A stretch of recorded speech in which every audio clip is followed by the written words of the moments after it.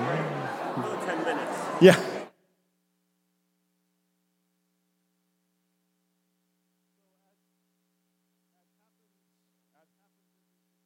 Lose something? Testing 1, 2. There he goes. Hey, as happens every week, thank you.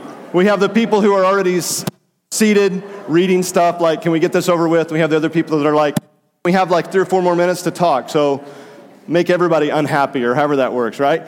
Hey, happy Day. It's great to be together today. I'd like to wish a happy Father's Day to all the dads out there. And all the guys, we have a special gift for you on your way out today. And the children will be passing those out, so be sure and pick those up. Today we have the opportunity to continue in our series through the book of Hebrews. So I want to invite you to grab your Bible and turn there to the letter written to the Hebrews. Exactly who that was to, we don't know exactly. I'd like to thank Matt for speaking last week. It allowed me and my family to have the opportunity to go celebrate our grandson's birthday, and it was a roaring good time. Cole, that's your cue right there. Roaring good time. There you go. Caitlin, who was here moments ago, is in one of those, so I'll let her tell you the story. But we had a really good time, dinosaur-themed birthday party for a 4-year-old was loads of fun. So anyway, it's great to be back. We are in this series in Hebrews, and I have to tell you, I've really been enjoying this and also been very challenged by this series. It's a series in which, in all things we do, we're striving to help people discover and experience the life-changing love of Christ. And we're going through this series looking at how Jesus is better, right? In this series, we've looked at how Jesus is better than the prophets. He's better than the angels. He's better than Moses. He's better than Joshua. He's better than any of the high priests that came before him or after him. Last week, Matthew focused on how growing is better than stagnation. And today, we have the opportunity to look at how new is better than old. And since it's Father's Day, I tried to think of how can we kind of get into this and really start working through this process. So I have a question for you, a couple of questions, that which would be better to receive as a gift? An old shirt out of your closet or a new shirt, right? Which is better? The new one. An old pair of worn out socks or a pair of new socks, right? Old tie, new tie. I'm trying to think of the things that guys are going to get for Father's Day, right? When people go on game shows, right, and they try to win stuff, what do they want to win? They want to win a 1999 broken down old vehicle, right? No, they want to win a new car. When we think about things, we want new. We want to win new things. We want to have new things. We want to buy new things. No one goes to AT&T or Sprint or Verizon, whichever one you use, try to cover all of them so as not to get in trouble by anyone. But you don't go in and buy the old phone that they don't make anymore. You buy a new phone. We want new. Why? Because new is better than old. I think we could all agree, at least for the most part, that new is better than old. Now, here what we find is this author writing to this Jewish audience, making the case that this new covenant of God that is available to them through Jesus is better than the old covenant that God that was given through Moses and the law. But it's not as easy and as simple as just saying, hey, new is better than old, accept the new, and go on down the road. See, there was going to be a lot of resistance to this new way of thinking. If you remember back when Jesus was with his disciples, and then after his death, burial, and resurrection, when they were talking about Jesus and telling about this new thing and about what Jesus had done, who were the ones that were resisting what was being taught? It wasn't the people. That the people were receiving it, right? 3,000 were added to their number that day, and people were coming to faith in Christ. It was the people who were the religious leaders and the Jewish people who were committed to upholding the Jewish faith and traditions. So we can almost hear the author writing to this Jewish, background people, these Hebrews, saying, hey, I want to point out these old things that you know and you believe and you accept and you and I want to show how these old things were fine, but new is better than old. And in an attempt for us, in the short period of time we have together today, what we have to do is we have to dip into chapter 8, all the way through chapter 9 and chapter 10. So if you've got another hour and a half, we're going to try to cover all of that in detail, and that wouldn't even be in detail. What we're going to do is we're going to try to hit some of these main ideas to show how the author was illustrating that new is better than old, and how the new covenant under Christ is better than the old covenant presented through Moses. So we're going to dive in, and away we go. The new covenant is better than the old covenant. First of all, because of the transformation that it has on the heart. It can transform the heart. The first way we see this is in chapter 8, verses 8 through 12. It's the scripture that Jen read for us earlier in the service. The author is quoting from Jeremiah chapter 31 and is sharing God's promise of a new covenant, a promise that was there from the Old Testament clear through into the New when it became realized. How the new covenant is an inward covenant. It's a spiritual covenant. In verse 10 it says, I will put my laws in their minds and write them on their hearts. When you compare the old covenant with the new, you find that while the old covenant had these laws and regulations written in stone, the new covenant we see God's laws are written in and on our hearts. And as I thought about this, it really struck me. The Bible still is, according to the Guinness Book of World Records, the best-selling book of all time with over 5 billion copies sold and distributed. And while that's amazing, it caused me to really stop and think, having that many copies of the scriptures out there, has it made a real difference? You see, I would suggest that there's a distinct difference between simply having a copy of the scriptures in your hands or on your nightstand and actually having the transformational truth written in and on our hearts, which begs the question, both for us individually and as a community and body of believers, are we truly living under the new covenant and allowing God's word and the person of Jesus to transform our hearts, to be written in and on our hearts? Are we actually living under the new covenant? Or are we living under the old covenant with the words simply written on a piece of paper or in our society today on a digital screen where they're just kind of there, but they don't transform our heart, they don't renew our mind, and they don't change our life? Are we really living under the new covenant, or are we just living under the old covenant? New heart transformation is better than old law written in stone. New is better. Amen? I'm going to ask that a lot today to see if you agree, because you don't have to agree. Side note, total tangent. When someone says amen, do you know what that means? It simply means so be it, or I agree, or make it so. It's almost like make it so, Scott. You're right? It's just like, yes, we are in agreement. And so when I ask that, you don't have to say amen, but if you agree, say amen. Let's join in this together to look at what the scripture says. Another way we see this new covenant is better than the old is because it provides a closer relationship with God. Again, verse 10 of chapter 8, I will be their God and they will be my people. The promise of God has remained constant. God is a God who will be our God, and he will be a God to all people who believe in him. But in this new covenant, we see this, that through the life and the words of Jesus, as well as in 2 Corinthians 6 and 1 Peter chapter 2 and Revelation 21, that not only can we have a closer relationship with God now, but that relationship with God will grow as it blends into eternity. And that's what we're striving to do, which begs another question that I think we have to consider. And while this question is simple, it may be a little probing, it may be even a little intrusive, but here you go anyway. Are you growing closer to God through Christ? Are we, as a community of believers, are you as an individual taking advantage of the relationship that's made possible through the new covenant of Jesus to the point where your relationship with God in the next life will simply be an extension of the life here and now, or would it be a completely foreign thing to you to be in the presence of God? Are we allowing God to be God? Are we truly being his people? Are we walking in the new covenant relationship with God through Christ? Is it written in our heart? Are we experiencing these things because of who he is in that relationship? Or are we living under the old covenant? Third, the new covenant is better than the old because it provides true forgiveness. Look at verse 12. It says, For I will forgive their wickedness and will remember their sins no more. Through Christ, our sins are forgiven. And this is something that the old covenant could never provide. If you think about it, under the old covenant, the sins were rolled back, or as some would suggest, they were pushed forward to the cross, so that when Jesus demonstrated his love for us on the cross, both the sins that were committed before the cross and the sins committed after the cross, they were all forgiven and truly forgiven on the cross, which means we can live a life of freedom and joy and forgiveness as we seek to draw closer to God and walk in a relationship with him. So again, new is better than old, and since that's true, or at least I'm proposing that it's true, are we living with this sense of freedom and joy and forgiveness, or are we continuing to carry around guilt and shame and fear, a sense of unworthiness and a sense of failure? Now, I got to tell you, this is a struggle, right?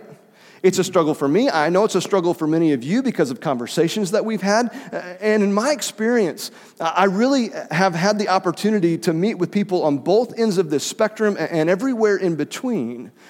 When I interact with people that are too hard on themselves, I also interact with people who really don't see that they have a need and they have no desire for Christ in their life. When I interact with those who are way too hard on themselves, I remind them of God's grace and God's love and his mercy, how he offers us true forgiveness, and how, no, we do not deserve anything from Christ, and we cannot earn it. That's what makes grace so amazing, because it is a free gift from God. We are simply invited to receive it and to live in it and to let it wash over us. When I interact with someone who doesn't truly realize their need for Christ, they just don't have that desire to have his forgiveness in their life, I simply pray for them, and I try to lovingly share truth and encourage them to consider how their life would be different if they were to surrender their life to Christ, because that's what he desires for them. And in the middle, somewhere in there, I had this opportunity to interact with people who are humble and thankful for what God has done for them. These are the people who you know them as well, and they have this sense of joy in their relationship with God. It's not something where they're like, Jesus, Jesus all the time. And they're also not afraid to talk about it. It's a part of who they are because it is who they are. They're simply walking in that relationship with Christ. And when I'm with these people, I am very, very encouraged. I'm challenged, and I am encouraged to surrender my will to his, to make everything that I do, every area of my life, surrender to him and to live in the joy of my salvation. And I want to encourage you as well to live humbly, to enjoy the freedom and joy that's found in a growing relationship with Christ. Through Christ, we experience true forgiveness. It's part of the new covenant, and new is better than old. Amen? So then we have to jump into chapter 9 of the book of Hebrews, and the author here takes an interesting turn, okay? And if you have your text there, you can look at it. It's not going to be on the screen. But the author starts talking about the lampstand and the holy place and the altar and the Ark of the Covenant and the tables and all of the stuff that's in the tabernacle. And then in verse 5, the author says, but we cannot discuss these things in detail now. And I like that. I like that he brings it up and then it's like, okay, forget all that stuff because it's not that important. Instead, the author simply gets to the point and says, here is the point, and this is why this is important. There is a new sanctuary. You know about this old sanctuary, but there's a new sanctuary, a new tabernacle that's better than old, and it's better than the old because the old was earthly and the new is heavenly. The author goes back again to the things that the audience would have known: the sanctuary, the temple, the tabernacle, the role of the high priest, and how all those things were fine until in chapter 9, verse 10, it says, until a better system could be established. And this better system is the new covenant that was promised long ago through Christ. This new tabernacle was not made with hands. It's not part of the creation. It is heaven itself. In the presence of God, Jesus offered not the blood of bulls and goats, but he offered himself once and for all. So when he returns, he will bring salvation to all those who are waiting for him, as verse 28 says. And the reason we can have this salvation is because the new covenant through Christ provides a better sacrifice. In chapter 10, that was chapter 9, if you got that, right? Right? The whole chapter. Read it. It's fascinating if you understand it from the Jewish point of view. We've got to move on. Chapter 10, we see the author explaining how this old covenant was a shadow to come. Have you ever tried to grab a hold of a shadow? Right? The old covenant was a shadow of what was to come. It was leading towards something else. It was a reflection of something else. How the sacrifices that occurred time and time again, year after year, were a reminder of the forgiveness that was needed because of sin. But now, through the better sacrifice, through Jesus set aside the old covenant, did the will of God, and sacrificed himself once and for all. And as a result, we are made complete and holy before him because of the forgiveness we have in him. Which leads us to this, all right?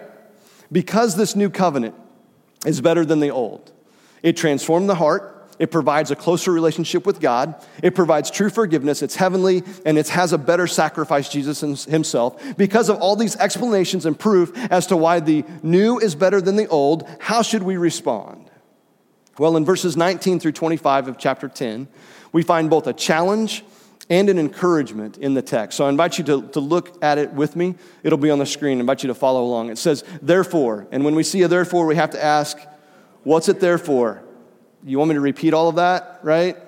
All of that stuff and more. Therefore, brothers and sisters, since we have confidence to enter the most holy place by the blood of Jesus, what the author is saying here is that we can enter into this tabernacle, this holy place of God, because of the blood of Jesus. We're no longer limited with our access to God. It's not just limited to the high priest, which is what the audience would have understood. Instead, we have confidence to enter into the most holy place by the blood of Jesus and by a new and living way opened for us through the curtain, that is his body. In the tabernacle, quick thing here, in the tabernacle there was a curtain or a veil or whatever you wanted to call it that separated the Holy of Holies from basically everything else. And the Holy of Holies is where God dwelt. That's where his presence was. And only the high priest, one day a year, the Day of Atonement, could access God by going behind this veil, behind this curtain. But through Jesus and his death on the cross, the scriptures and the gospels tell us that curtain, that veil was torn from top to bottom, giving us access to God. And since we have a high priest, verse 21 says, remember that Jesus himself is our high priest. A couple weeks ago we talked about that. Since we have a high priest over the house of God, and we've got to go back again, who's the house? Or what's the house? The answer is you and me. We are the house. Believers are the house of God. Jesus is the high priest over those who believe, over the house. Let us draw near to God with a sincere heart and with the full assurance that faith brings, having our hearts sprinkled to cleanse us from a guilty conscience, and having our bodies washed with pure water. Because of Jesus, we are able to draw near to God because of what he has done for us. Not stand at a distance, not be separated from the veil or behind the curtain, but we can approach him with the full assurance of what faith brings us, with fear, without guilt, without any of those things. We are washed and we are pure because of the love that Jesus has demonstrated toward us. Verse 23, because of all those things, let us hold unswervingly to the hope we profess, for he who promised is faithful. We are challenged not to give up, but to persevere, to remain faithful and to have hope. And let us consider how we may spur one another on toward love and good deeds, not giving up meeting together as some are in the habit of doing, but encourage one another all the more as you see the day approaching. One of the things we talk about often here at PCC is how we need each other, and we need to encourage one another. We need to hold each other accountable. We need to do these things because that's our deepest need, and God never designed us to go through this life alone. As a community of believers, we seek to model the life of Jesus. We strive to be a community that does prioritize time spent together. We do want to hear and respond to the Word of God. We want to be a living example of grace to the world around us. That's what we strive to do. It's who we are striving to be. Not to settle for the old way of life that's offered by the world, but live in the new way of life that God offers to us through Christ. That's what the author is desiring for this Jewish audience, for them to live in this new way of life and not return to the old, to not throw away their confidence, but to persevere, to remain faithful because they have that saving relationship with Christ. And that is still available to us today. It's not a new invitation. It's the same invitation that Jesus is better, that new is better than old, and we can accept him and walk in that relationship with him. Amen? Not long ago, our vehicle needed new tires. The tires were getting worn, you might say. Some of you know what I'm talking about. And it wasn't bad, but it wasn't good. We were making it work, being careful. You kind of knew that you slowed down on the corners and didn't drive in the rain and those types of things, right? But it came time that we had to do something. So I took it in, and they put 4 brand new tires on it. They did the alignment. They checked it all out and told us we were good to go. So I jumped in it and to drive it home. And I have to tell you, when I got in the vehicle to drive home, I felt like I was driving on air. You had that experience? You don't realize how bad it is until you realize how good it is. It was one of those things where we're like, wow, this is nice. The first time Michelle drove it after that had happened, she said basically that, wow, this is nice. I could get used to this, right? And as I thought about that experience in relation to this text, it hit me. I have yet to talk to anyone who's ever gotten brand new tires put on their vehicle, and it was all going swimmingly well. And they say, you know what? I'm going to take this back to the tire shop, and I'm going to ask them to put my old tires back on. Right? Anybody done that? No, that doesn't happen, right? And the reason it doesn't happen is because new is better than old. The author here in Hebrews, writing to this audience, says, I cannot fathom, I can't imagine this happening. As it says in verse 29, the author can't imagine anyone trampling the Son of God underfoot. Surely there's no way that anyone would want to go continue with animal sacrifices after learning of Jesus and his one true, much better for us that forgives all of our sins once and for all sacrifice, right? The author can't fathom that people would want to do that. And here's the thing for us here in central New Jersey. I have to tell you, I really am not worried about, because I do not anticipate anyone here today reading through the scriptures, looking at this and saying, you know what? I think there's something to that animal sacrifice thing. I'm going to start doing that and practicing that every day, right? Now, someone could surprise me, but I just don't foresee that happening. But here's the thing. That doesn't mean that in our lives we don't choose to go back and live our old way of life instead of living in a new life. That doesn't mean that we don't figuratively go back to the tire shop and ask for our old tires each and every day. You see, the scriptures talk about us as believers sacrificing or laying down our own lives, surrendering our lives to Christ. Jesus says in Matthew 16, verses 24 and 25, whoever wants to be my disciple must deny themselves and take up their cross and follow me. For whoever wants to save their life will lose it, but whoever loses their life for me will find it. In Romans chapter 12, Paul encourages us to be a living sacrifice for God, allowing God through the Holy Spirit to transform our lives so that we can be holy and pleasing to the Lord. We've been bought with a price, the perfect sacrifice, the outpouring of love through Jesus, which gives us grace and mercy and life to the full. But here's the thing, and here's the problem with us being living sacrifices for God. You know what happens to a living sacrifice when they're up on the altar, ready to be sacrificed if they're still alive? They crawl off. Isn't that what we do as well? Offer your bodies as a living sacrifice. Yeah, I will, just a minute. And we crawl off and we want our own way. We don't want to surrender. And while our intent is never to trample the Son of God underfoot, as we fail to surrender to him, as we continue to seek our own and our own interests and our own desires without first surrendering them to God, that trampling may be exactly what we are doing. Now, please don't misunderstand what I'm talking about. I'm not talking about like losing your salvation or judgment or those types of things, but what I'm pointing toward is how I really think that as believers, we need to be intentional about surrendering our lives to God. We need to intentionally pray. We need to intentionally read the scriptures. We need to intentionally meet together and ask questions and seek to grow, not out of duty or fear or obligation or any of those things, not because we're trying to please God, but because he's already pleased with us, because we want that relationship with him and we want to walk in that true forgiveness that we experience with him. And men, especially fathers, while this call is for all people to surrender and to allow the Holy Spirit to transform our lives, I want to challenge you as fathers and as husbands to lead by example. And on this Father's Day, part of the challenge is to speak into the people in your circle of influence. Your spouse and your children, your coworkers, your classmates, your friends, other adults. Speak words of truth and grace and love and encouragement. Correct and train, listen and show respect. Lay down your life in love, and in doing so, others can be encouraged by your example. They will see that the new you that is surrendering your life daily to Christ is better than the old you that lived their life for themselves. That this is the type of life change that God offers to us through his son Jesus. A life that is distinctly marked as different because of Jesus. Not because of what we do, but because of what he has done. And it gives us transforming power. And it's available to everyone because Jesus is better. Amen? Let's pray together this morning. Father God, we thank you. We thank you for who you are. We praise you for being a God who loves and gives and shows mercy and grace. We thank you. It truly is not dependent upon us, but it's all about you.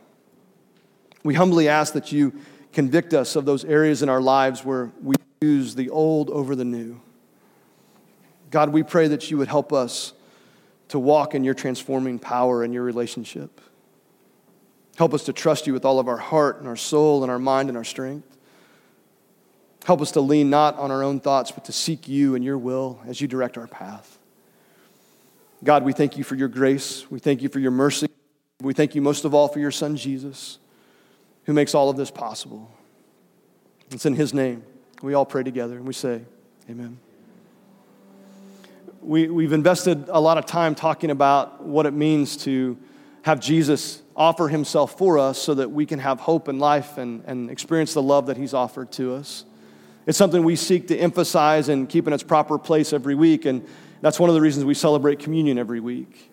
In just a moment, the students are going to be passing the trays, and they're going to pass the bread, which represents his body, and the juice, which represents his blood, and as they do that, we invite you to partake, to take of the bread and to take of the juice and to celebrate the life we have, new life that is better than old because of what Christ has done for us. So I'm going to invite the ushers to come forward at this time as we partake in communion together.